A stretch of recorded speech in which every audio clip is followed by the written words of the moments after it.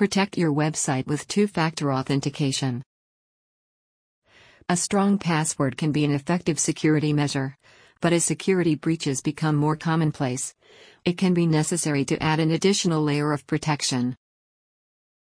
The most common multi-step authorization process is called two-factor authentication. It can be enabled for many of the apps you use every day, including Facebook, Twitter, Gmail, Dropbox, Amazon, and many more if you look deep enough. What is two-factor authentication? Illustration via 2-factor authentication, abbreviated as 2FA, essentially adds an extra layer of security beyond the usual username and password combination that you're used to. On the web, you may have seen this in the form of an SMS text message with a code to verify you are you before you can log in. However, there are other methods of authenticating yourself, a couple of which we'll explore here. Why would I want this? You wouldn't want any random person logging into your Amazon account and ordering things you don't want. Or your Facebook account and posting things you never would say. So, by having a second factor of authentication, if worse comes to worst and your login information is compromised, an intruder would need access to this other device to gain access to your accounts. How do I enable two-FA? Two-factor authentication can be done in many different ways, but in most cases the second factor is something in your possession that can similarly identify you through a randomly generated token. For a more in-depth rundown and some guides to enable two-FA for many popular online services, we recommend checking out CNET's guide on the why and how of two-FA. As mentioned earlier, many sites use SMS to generate a code for you to type in and verify yourself. However, there are also apps that facilitate this in an arguably more secure manner, known as authenticator apps. Some of the most popular include Google Authenticator, recommended, iOS/Android. LastPass Authenticator, iOS/Android. Authy, iOS/Android. In the CNET article mentioned above, they say if you have the choice, use an authentication app, so we recommend downloading whichever app fits your personal choice. Now what? Now that you've enabled two-factor authentication for your favorite apps and services, what about your own website?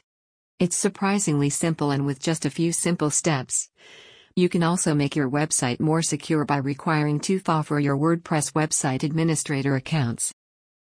Turnkey customers. This feature is currently available for all accounts.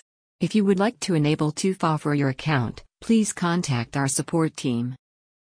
How do I set up two-FA for my WordPress site? First, you'll need to install a plugin to enable two-factor authentication. While there are many plugins available, we're partial to and recommend the two-factor authentication plugin from the makers of Updraft Plus, a popular WP backup solution. Install and activate the two-factor authentication plugin. Keep the default settings, which will make two-FA available to all users. Note: each user must enable two-FA from within their own user account. User steps.